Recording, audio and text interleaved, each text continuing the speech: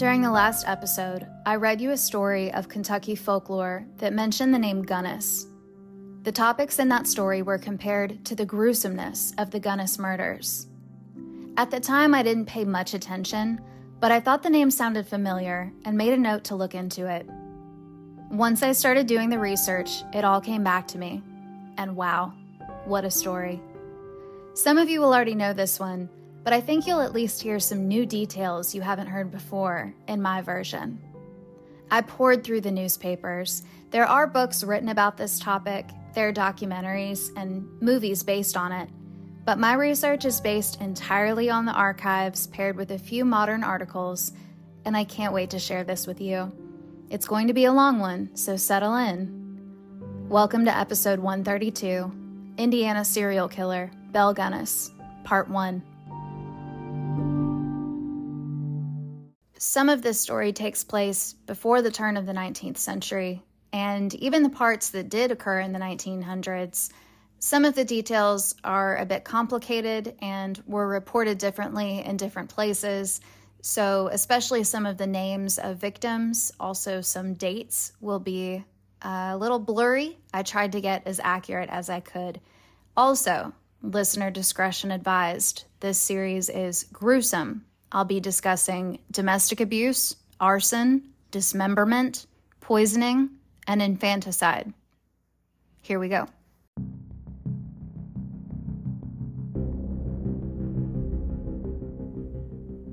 Wednesday, May 6th, 1908. The front page headline of the Indianapolis News read, "Mrs. Gunness, woman Bluebeard, used Cupid to lure victims. More bodies."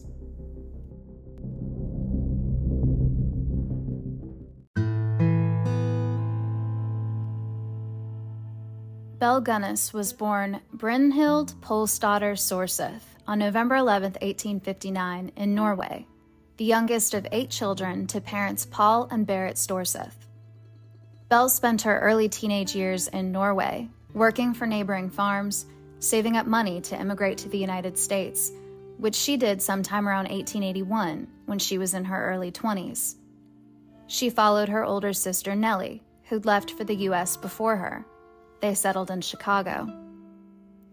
At the time of her move, she started going by Belle instead of Brynhild, and lived with Nellie and Nellie's husband, while working first as a domestic servant. Then, in some reports, it said she became a butcher. In others, it just said she worked in a butcher's shop. Belle was almost always described across various publications and articles about her as a masculine woman. She was around 5'7" and weighed between 210 and 250 pounds. By most accounts, she was not an attractive woman, but she managed to attract men. In fact, she worked hard at it because money was important to her. Her sister Nellie said it had always been that way.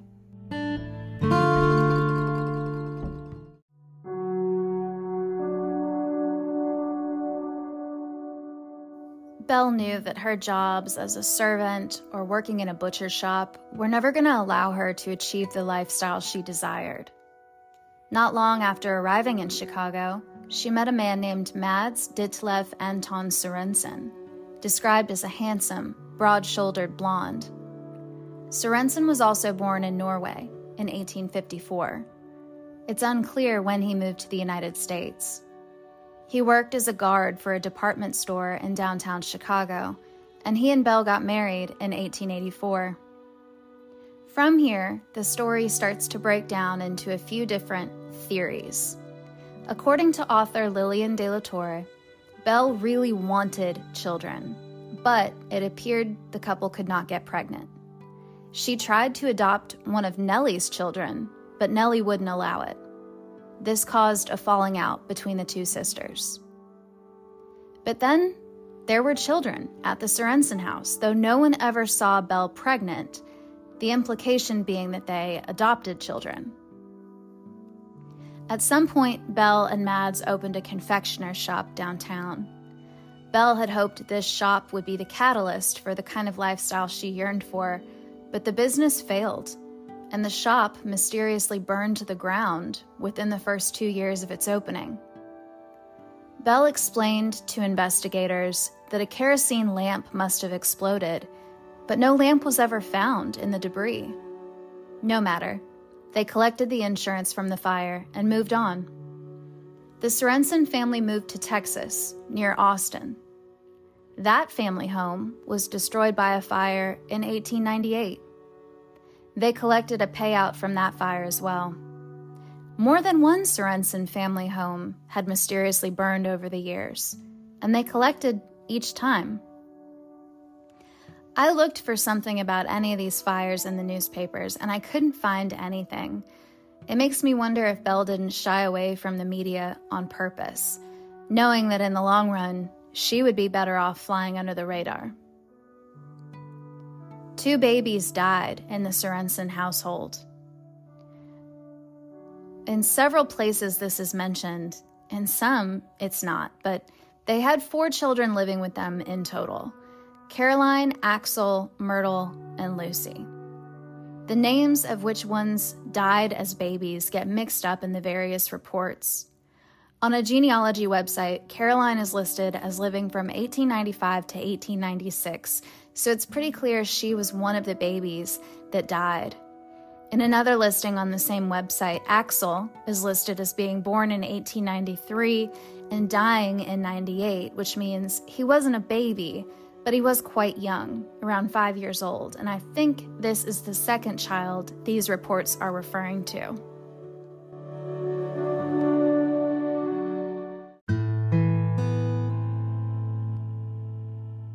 Their deaths were described as being caused by inflammation of the large intestine. The symptoms they presented with were thought to be caused by colitis at the time, but later it would become clear that poisoning was much more likely. Remember, there was a lot of speculation that these weren't Belle's biological children. No one ever saw her pregnant, so they kind of just appeared so that people thought they were adopted. But she did have them each insured, and they received payouts upon each child's death. And then on July 30th, 1900, according to Belle, Mad Sorensen came home from work with a headache. So she gave her ailing husband some quinine powder for the pain, and a while later she went to check on him, but he was dead. Mads had purchased 2 life insurance policies, and he just so happened to die on the day that they overlapped, with one just beginning and the other about to expire. And Belle collected on both. I've seen varying reports that she received between $5,000 and $8,500. This would be between $180,000 and $310,000 today. Belle Sorensen would not have to worry about money for quite some time. Or so you would think. After the death of her first husband, Belle took her remaining children to LaPorte, Indiana. The children who went with her were Myrtle, Lucy, and now there was a third daughter, not really mentioned in any prior records, named Jenny Olson. It's unclear exactly when Jenny entered the picture, but she did arrive in LaPorte with the rest of the family, and Jenny was listed as being born in 1890 in Chicago. With the heaps of insurance money she'd collected over the years, Belle was able to purchase a farm about a mile north of LaPorte on McClung Road. The red brick house on the farm was built by one of the founders of LaPorte, John Walker. His family left during the Civil War because the town was pro-Union and the Walkers were Southern sympathizers. In 1892, the property was purchased by Mattie Altick, a madam from Chicago. The property was used as a brothel until her death. Then it kind of became neglected and run down with no one maintaining it until Belle purchased it around the turn of the century. And it's pretty clear why Belle chose LaPorte to settle down, if you really try to get into her head. Today, it's just an hour car ride from Chicago, so she could have gone back and forth fairly easily, but it's a small town, and she needed that quiet, isolated area because she knew that's how she would continue to get away with doing what she did. Shortly after moving to LaPorte, Belle disappeared for a while, and she returned a married woman, this time to a man named Peter Gunness. Peter was described similarly to Belle's first husband, quote, a fine-looking blonde Viking of a man with clear blue eyes and a pointed yellow beard and mustache. Belle and Peter got married on April 1st, 1902, and a week later, Peter's daughter from a previous marriage was dead. The details of this death are especially vague. In the reports I read, this little girl was referred to as a baby or sometimes an infant. So either way, this was a very young little girl who was left alone in Belle's care while Peter was out, and when he returned, the baby was dead. That's really all we know. Now, around this time, Belle did become pregnant herself, assumably with Peter's child. But just 8 months after their marriage and the death of his daughter, Peter died too. Belle told police that her husband was reaching up for something on a tall shelf and a meat grinder fell off the shelf, smashing his skull and killing him instantly. A terrible accident. There was plenty of gossip around town, but the police appeared satisfied with her explanation because there was no further investigation. Even though, according to laportelibrary.org, one of Belle's daughters allegedly told a friend, quote, Mama brained Papa with a meat cleaver. Now, if all of these things, the fires, the first husband's death, the children's deaths, and now the new husband and child's deaths, law enforcement probably would have picked up on this, right? But remember, she started in Chicago, relocated to Texas, and was now living in rural Indiana. To law enforcement, these all appeared to be isolated incidents.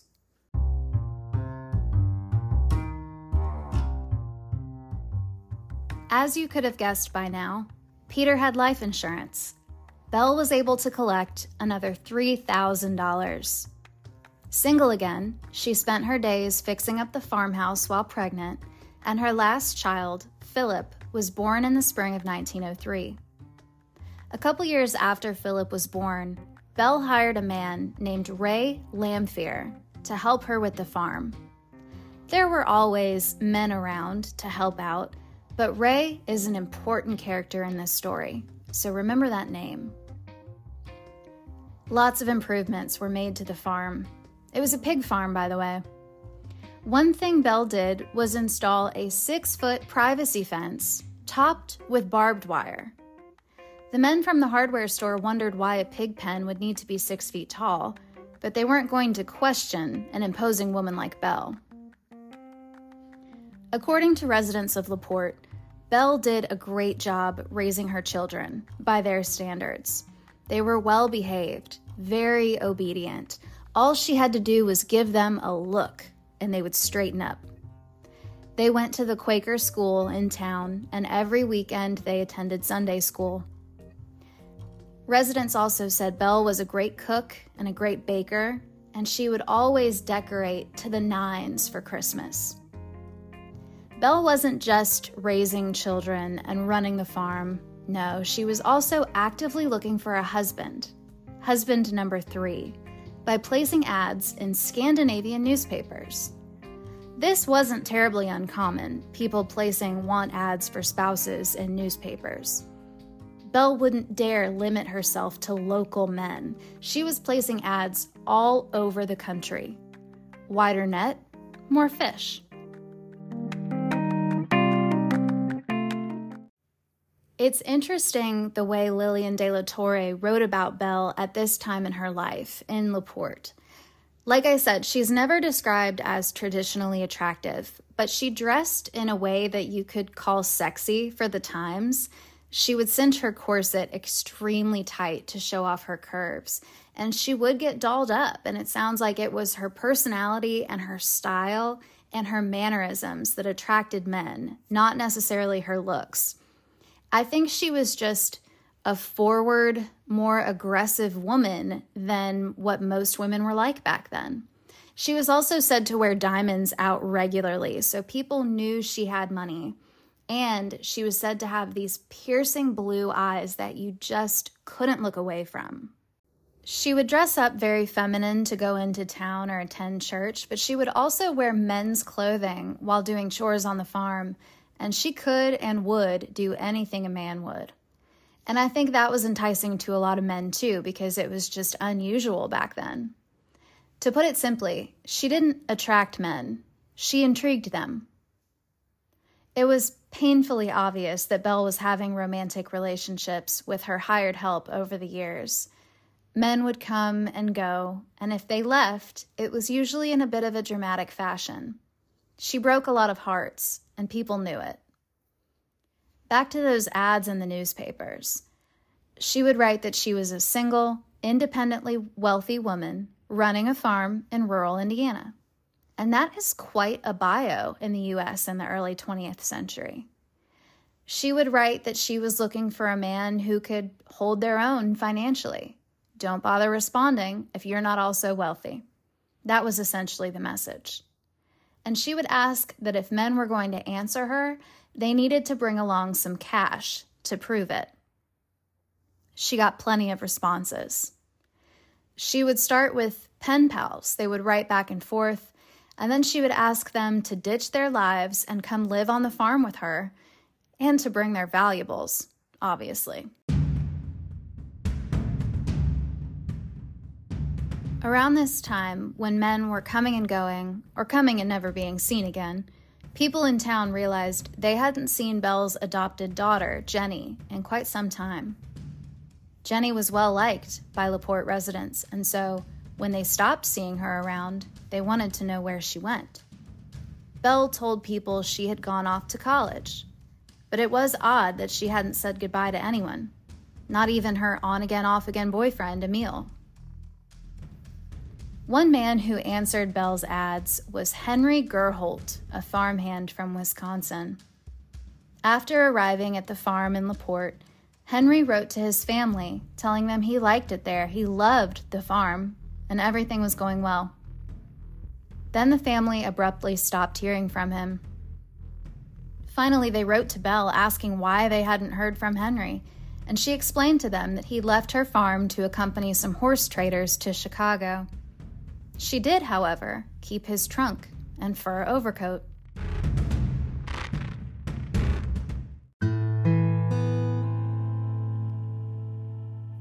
There was also John Moe, a Minnesota man who arrived in LaPorte around 1906 with a bunch of cash and a hopeful heart. He and Belle had written each other for months, and John was smitten. No one back home in Minnesota heard from John after he got to LaPorte. A carpenter who sometimes did work on Belle's farm later recalled seeing over a dozen trunks in Belle's house, including one labeled John Moe. And there was Andrew Helgeline. This poor man's name is spelled so many different ways in the newspapers, but I'm pretty sure it's Helgeline. In 1908, he answered an ad placed by Belle in the Minneapolis Tidend, a Norwegian newspaper.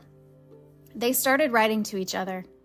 Belle wrote, quote, "I place you higher in my affections than anyone on this earth. Take all your money out of the bank and come as soon as possible." And that's just what he did. When Andrew left, he told his brother, Asle, that he would be back in a week. So either he was lying to his brother, or he only intended for this to be a first visit. Maybe he was going to feel things out, then he'd come home, get the rest of his stuff, and go live with Belle permanently. But the brother, Asle, stopped hearing from Andrew. And here's the thing. Belle would usually give direct orders to her suitors not to tell their families where they were going. And in a lot of cases, they didn't. So these families had no idea what happened to their loved ones. And in fact, Andrew kept it a secret as well. Luckily, Asle found their correspondence, found Belle's address, and first wrote to her asking where his brother was. She wrote back, quote, "You wish to know where your brother keeps himself? Well, this is just what I would like to know, but it almost seems impossible for me to give a definite answer." Isn't that so strange? That response, I would be like, oh no.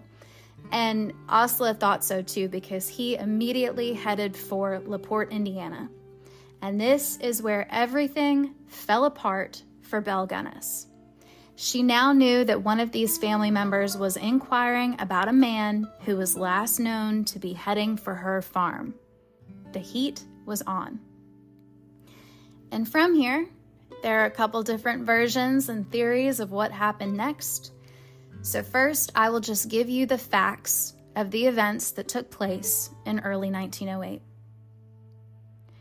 First of all, I thought it very interesting that in the Idaville Observer, Idaville is about an hour south of LaPorte, I found a little article under a section called Hoosierisms, little items of interest all over the length and breadth of Indiana.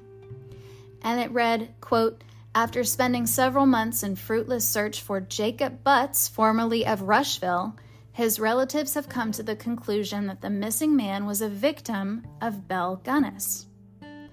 That was written in January of 1908, before Belle Gunness was officially on any law enforcement's radar, before the public had put two and two together that Belle Gunness was a serial killer, before this. Flames of incendiary origin destroy farm home. Mrs. Gunness and 3 children of LaPorte County believed to have lost their lives. In April of 1908, Asla Helgelien informed Belle Gunness that he was planning to leave for LaPorte to look for his missing brother. That, many believe, is the catalyst that set the rest of this story in motion. Initial reports said the fire was started sometime around 4 a.m. on the morning of April 28th. There was a man working for Belle at the time and living in the house named Joseph Maxon, who woke up to his room filling with smoke. He was somehow able to escape, even with the fire spreading so quickly, engulfing every part of the house. In fact, investigators believed the fire had started in several locations in the house at the same time. It appeared in every way intentional. This was an arson case. He said he tried to wake Mrs. Gunness by knocking on her bedroom door, but she didn't answer. Several neighbors put up a ladder on the side of the house to try to get to her and the kids, but they saw inside the room it was empty, so they assumed she and the children had tried to get downstairs and probably didn't make it. They were somewhere in the house, and by then it was too late to try to get them out. The day after the fire, the Chicago Tribune revealed that 3 blackened forms were found, quote, huddled about that of the mother, as if they had sought her protection as the flames enveloped them. Several early reports of this fire did mention the fact that her husband died years ago under, quote, rather peculiar circumstances. Of course, they had only put together the one husband at the time. And all the reports from that day also name one suspect, Ray Lamphere. And I mentioned Ray earlier. Belle hired Ray in 1906. So who was this guy?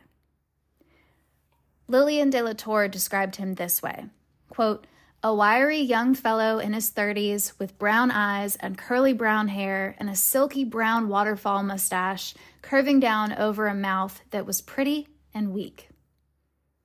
He was a handyman, may have had a bit of a drinking problem, and is described as not being very intelligent. Ray had just moved back to LaPorte recently after getting his heart broken by a woman in Minnesota. He was looking for love and companionship and had found those things in Belle Gunness. Ray moved into the Gunness house. She cooked for him, and he did odd jobs around the house and farm. She showered him with gifts, clothing, and watches. Sure, some of them seemed pre-owned, but he didn't mind. It was much nicer than what he was used to. He would show off to his friends in town, bragging that he was going to marry Belle. Keep in mind that Belle is almost 50 years old at this point, making her over 20 years his senior.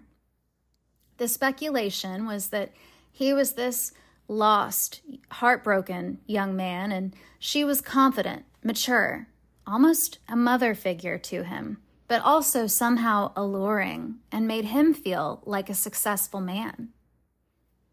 He was totally infatuated with her by all accounts, And this became a problem because Belle was placing ads in the papers while Ray was living with and working for her. He became, quote, insanely jealous. And Belle really didn't need that kind of drama in her life because it was going to interfere with her grifts. So she sent Ray packing in February of 1908. He found a job and boarding at another farm, but he kept showing up drunk at Belle's, drawing unwanted attention. Belle tried to have him arrested for stealing a watch, but failed to prove he'd stolen it. She was able to have him fined for trespassing, but it never stopped him. He just kept showing up. Belle demanded a sanity hearing in court. They actually agreed to do this, but he was found sane. On Monday, April 27th, Belle Gunness made a visit to a LaPorte lawyer to make a will. She cried to this lawyer that she was afraid Ray Lamphere was going to burn her house down. If something happened to Belle, she wanted her property to go to her 3 children, and if they died, it would go to the Norwegian orphan home.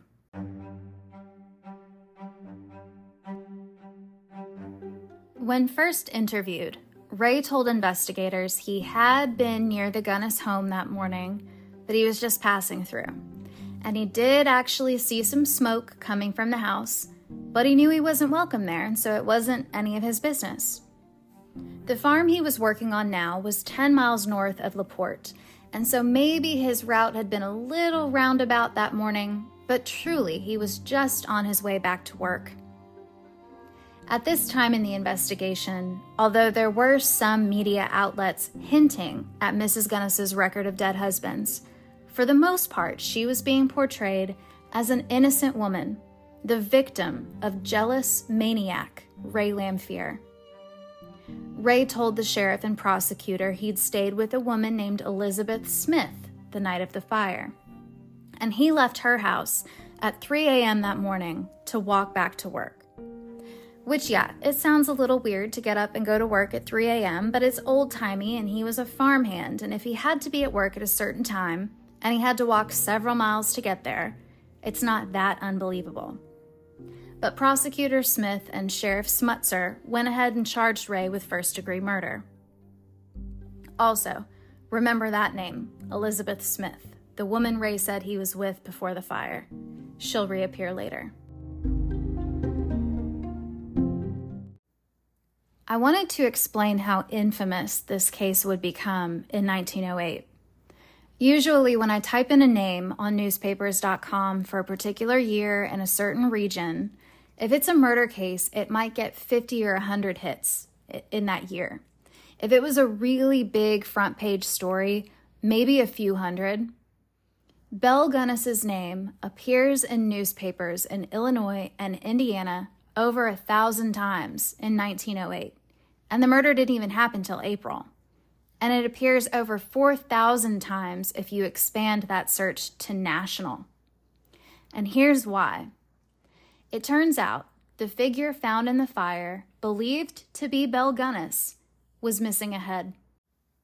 That's right, the body found in the charred ruins that appeared to be that of an adult woman was headless.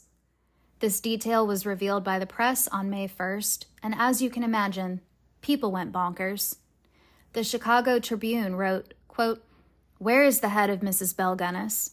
This question is proving an enigma to the officers striving to solve the mystery surrounding the tragic fate of the woman and her 3 children who died in flames which destroyed their home."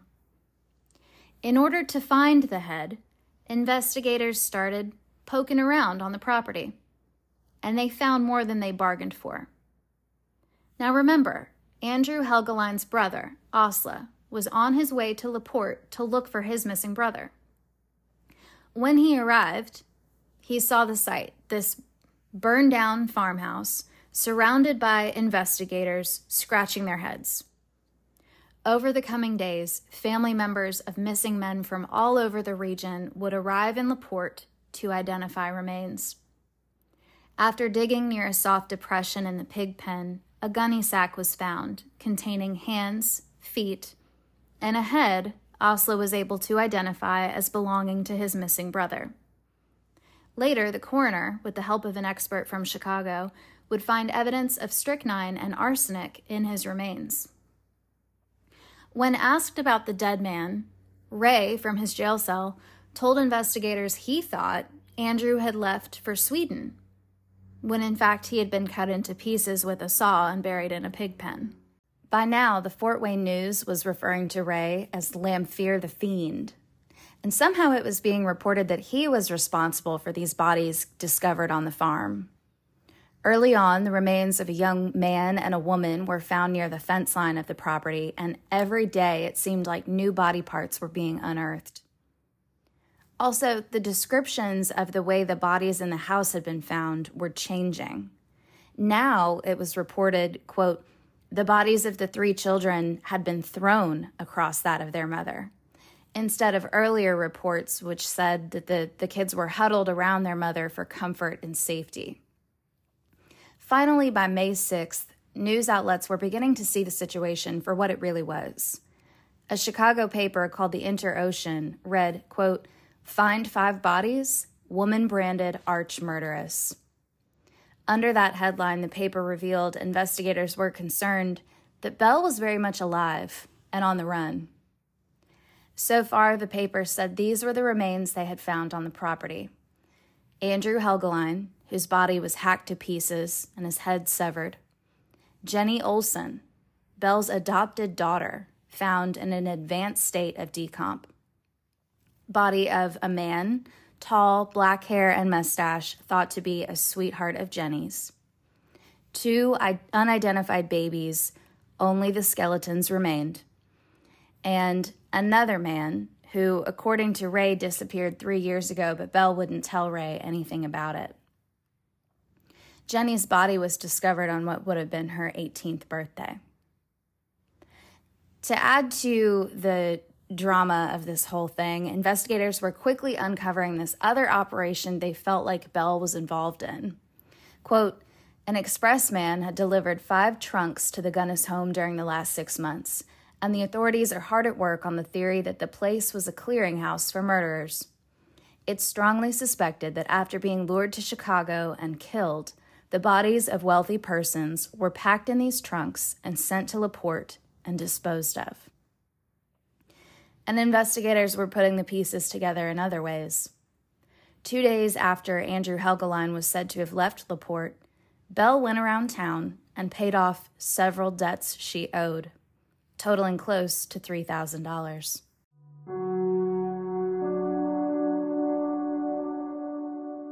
Since it was unclear if she was alive or dead, city officials debated whether or not to offer a reward for the capture of Belle Gunness. On May 7th, the Chicago Assistant Chief of Police came right out and told the press that he believed she was alive and on the run. He said investigators in Austin were going to start looking into the land where she lived years ago. They would also go through missing persons files from the time she lived in Austin. Her sister Nellie made a public statement that she believed not only was her sister capable of these murders, but she too believed it was likely Belle was still alive and on the run. She said her sister was, quote, so maniacally possessed of lust for money that she would not have stopped at any degree of crime to enrich herself. Remember, decades ago, Belle tried to adopt one of Nellie's children. On May 8th, there was another bombshell. The coroner had taken measurements of the body from the fire that was meant to be Belle's, and there was a big problem. Quote, the dead woman was not more than half the size or weight of the siren who is supposed to have lured a score of men to their death. The papers were having a field day. H.H. Holmes was brought up a lot in the next few days in articles about Belle. Their stories were eerily similar. On May 9th, the coroner was quoted in the South Bend Tribune saying he was almost positive the body he had in his morgue was not Belle Gunness. Also on May 9th, police arrested a woman on a train between Utica and Syracuse who they believed was Belle. It wasn't. Meanwhile, another body was discovered on the farm.